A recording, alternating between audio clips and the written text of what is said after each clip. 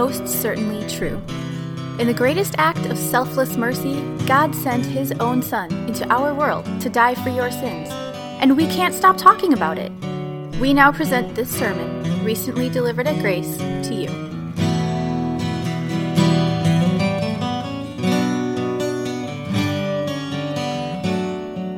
The Holy Gospel, John's Gospel, chapter 2. It is the basis for the sermon today. On the third day, a wedding took place at Cana in Galilee. Jesus' mother was there, and Jesus and his disciples had also been invited to the wedding. When the wine was gone, Jesus' mother said to him, "They have no more wine." "Woman, why do you involve me?" Jesus replied, "My hour has not yet come." His mother said to the servants, "Do whatever he tells you." Nearby stood 6 stone water jars, the kind used by the Jews for ceremonial washing, each holding from 20 to 30 gallons. Jesus said to the servants, "Fill the jars with water." So they filled them to the brim. Then he told them, "Now draw some out and take it to the master of the banquet." They did so. And the master of the banquet tasted the water that had been turned into wine. He did not realize where it had come from, though the servants who had drawn the water knew. Then he called the bridegroom aside and said, "Everyone brings out the choice wine first, and then the cheaper wine after the guests have had too much to drink. But you have saved the best till now." What Jesus did here in Cana of Galilee was the first of the signs through which he revealed his glory, and his disciples believed in him. The Gospel of the Lord. Praise be to you, Lord Christ.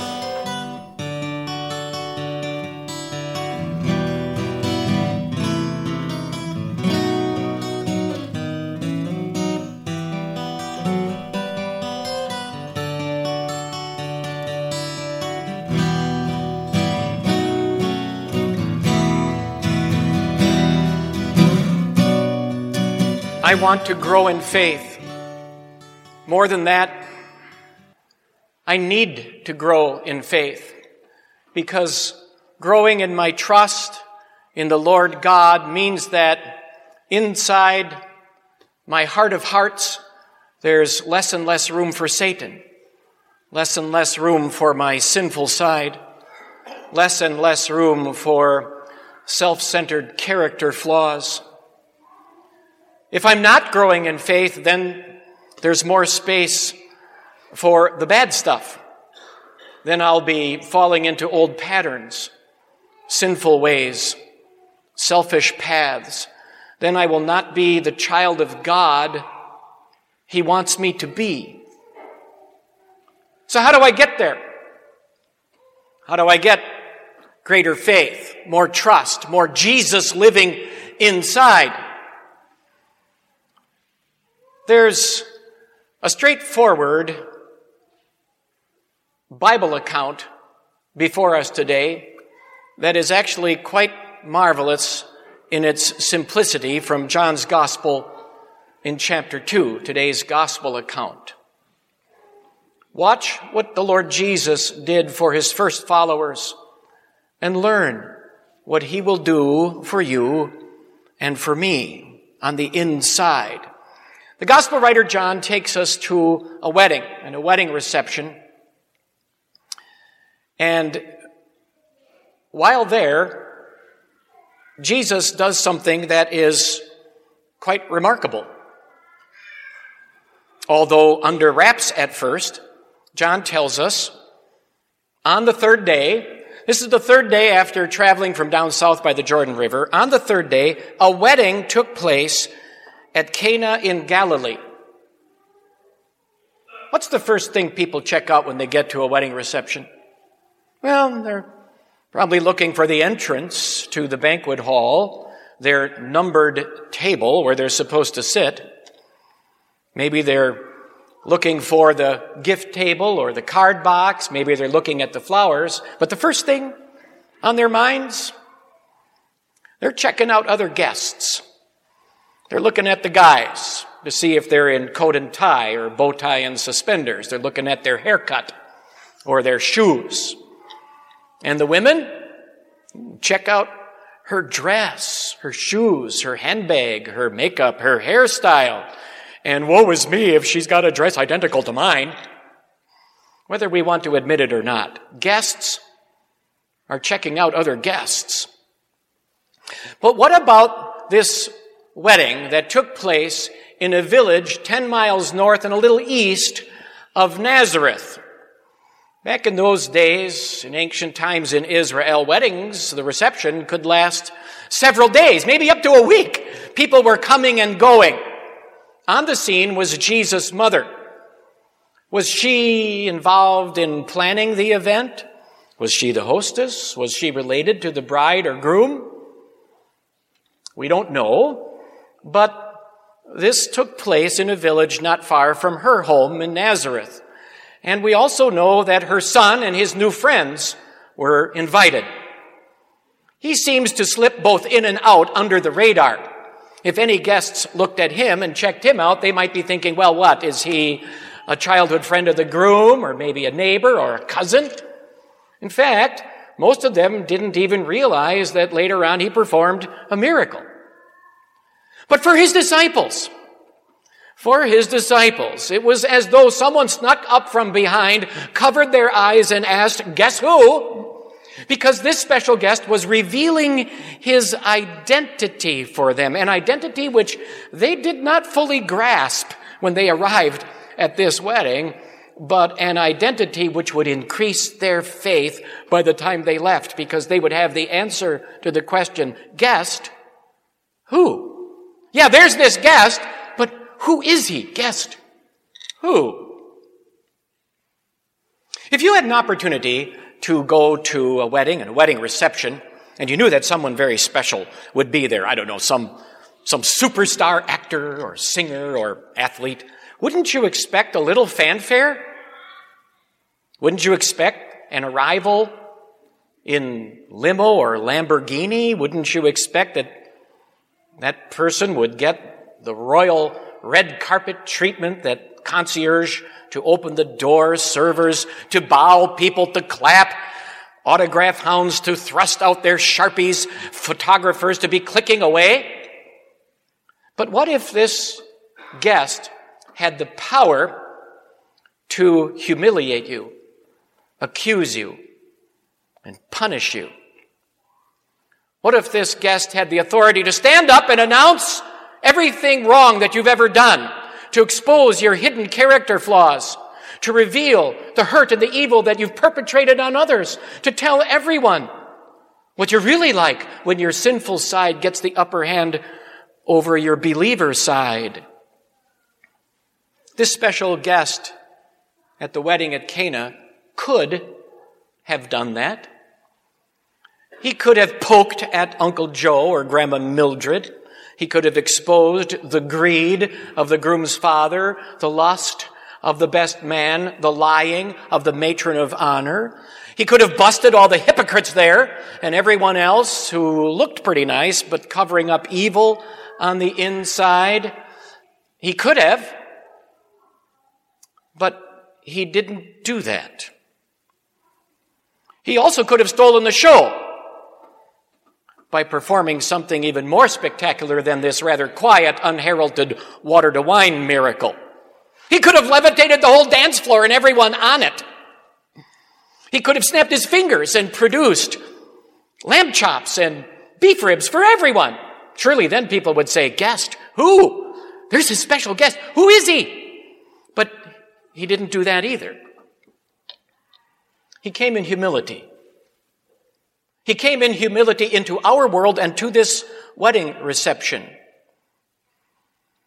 He came not to humble us, but to humble himself in our place. He came not to poke fun at us, but to bring us eternal fun. Guest? Who? There's this guest. Who is he? He's our Savior. Jesus, our humble Savior. Humble for us. This ever happened to you? You're heading to a wedding reception, but you're not sure of the directions and you get lost. Even Siri doesn't seem to know how to point you the right way. But finally you get there. And once there, you don't know for sure which door of the building to enter, which direction to take to the banquet hall. You don't know many of the people there. You don't know whether it will be open bar or not, where the gift table was, whether the food will be served on time, whether the speeches will go on and on. There's a lot that you don't know. Perhaps was that the case for the guests who arrived at this wedding at Cana? There was a lot that they didn't know until they arrived and then found out. Most of them didn't even know the wine was running low. A few of them did, but they didn't know what to do about it. Mary simply stated a fact. When the wine was gone, Jesus' mother said to him, "They have no more wine." But Jesus knew the problem, and he knew what to do about it. "Woman, why do you involve me? My time has not yet come." He's not being snotty. He's simply stating, this is now my business, my concern. I got it. Don't worry. He knew that if it made a big splash, the timing would be off. Then all the people would jump up and go crazy looking for more freebies and a free show. But he also knew what his disciples needed. They needed to get a glimpse of who he really is so they could have greater faith and have more faith in him, because it hadn't all sunk in yet. With their eyes, they saw and they knew he was the Messiah, but with their eyes, he's a Messiah, just a humble teacher.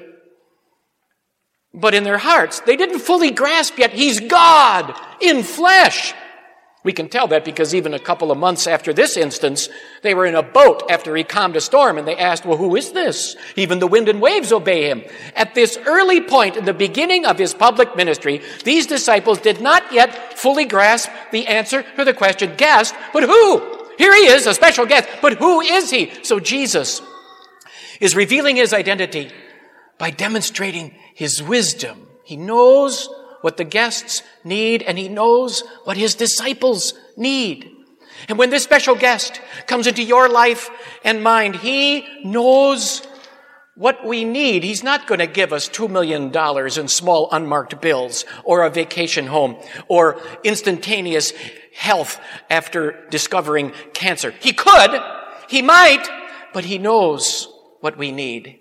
He knows we need when there's thinking that is selfish, when there's speaking that is hurtful, when there's doing that is dirty or damaging. He knows, this special guest knows what we really need. Guest? Who?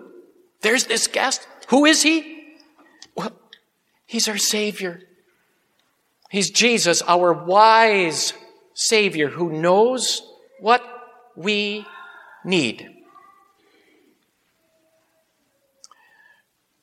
When guests arrive at a wedding reception nowadays, they typically bring a gift. It's sort of expected. If you forgot, you kind of feel dumb. But nowadays, brides and grooms take out the guesswork and make it a little bit easier. You can plan what you budget to spend for their gift and match it to what they want by checking out their registry at Target or Kohl's or at the at-home store. Was that the custom in ancient Israel? Did the guests coming to this wedding reception in Cana bring a gift? Well, we don't know, but one special guest was more generous than anyone could ever imagine. He solved the problem in a way that boggles the mind. Nearby stood 6 stone water jars, the kind used by the Jews for ceremonial washing, each holding 20 to 30 gallons. Jesus said to the servants, "Fill the jars with water," so they filled them to the brim. That's 150 gallons. That's 63 cases. That's 756 bottles of wine. We don't know how many guests were there, but it must have been a big crowd coming and going over these several days. This was enough wine for over 3,000 people. And it was top shelf. The master of the banquet tasted the water that had been turned into wine. He did not realize where it had come from, though the servants who had drawn the water knew. Then he called the bridegroom aside and said, "Everyone brings out the choice wine first, and then the cheaper wine after the guests have had too much to drink. But you have saved the best till now." This came from where? That guest? Who? Who is he? When Jesus comes into your life and mine, when this special guest comes to you, he comes to me, he's not going to come with a cheap imitation of his love. He's not going to come with forgiveness half paid for. Well, I paid for most of your sins, not all of them. You got to pay for the rest. No. That would be like a guest filling out a card, handing it to the bride and groom, and inside it says, "Well, we bought half of your gift. If you want the rest of it, you're going to have to go to the store, pay for it, and then pick it up." No. He's generous and gracious to overflowing. Surely our cup overflows. Goodness and mercy will follow us all the days of our life. Do you ever have even a little bit thinking, well, can he really forgive me for how wrong and how evil and how wicked and sinful I really am? Can he forgive me? Well, look who's responding. Who? Guest? Who? This is a special guest. Who is he? It's our gracious Savior. It's Jesus who pours out his gracious love to overflowing to pay for and forgive all of our sins. What guest would show up at a wedding reception in a tux, plunk down at a table, set up a sign with a big arrow pointing to himself, "Superhero," and then at the first sign of disaster jumps into the courtroom and emerges in cape and costume to save the day? None. That's comic book stuff. That's fantasy movie stuff. That's not real world. This special guest in Cana could have done that, but he didn't. What he did was low key. Only a few of the servers knew about the miracle of water to wine. But his disciples saw the sign, the big pointer. What Jesus did here in Cana of Galilee was the first of the signs through which he revealed his glory, and his disciples believed in him. Why change water to wine? Surely he knew the guests would be better cared for. The host would have his problem solved. The bride and groom would have one less problem, one less thing on their mind and to be bothered with.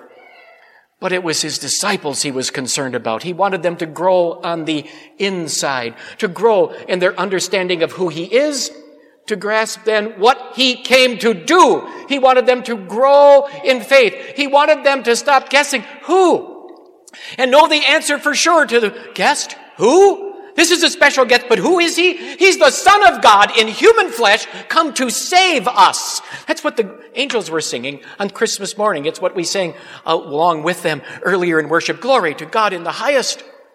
It's what John the Baptist pointed out just a few days earlier. Look, the Lamb of God who takes away the sin of the world. It's what the disciples saw on the Mount of Transfiguration and on Mount Calvary. It's what we see. His glory under wraps at this wedding, but it peeked out in this miracle. His glory under wraps for sure on the cross, but it burst out on Easter morning. He is the Son of God and the Son of Man together in one glorious person, so that we look to him more and more, trust in him more and more, and get filled up with his love, driving away and pushing out all that bad stuff that's in there. He's the answer to our question. Guessed? Who? This is our one and only glorious Lord. It's Jesus, our Savior.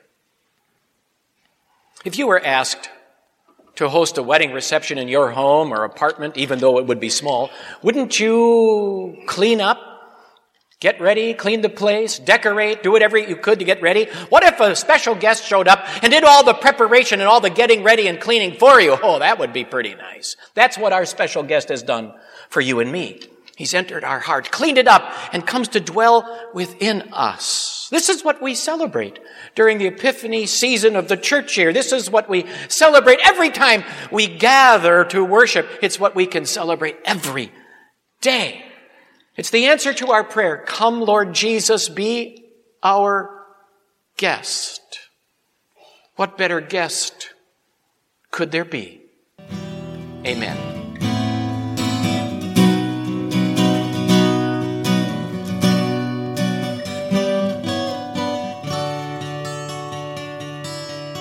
Thanks for listening. To learn more about God's grace or to support this ministry, please visit gracedowntown.org today. This grace is for you.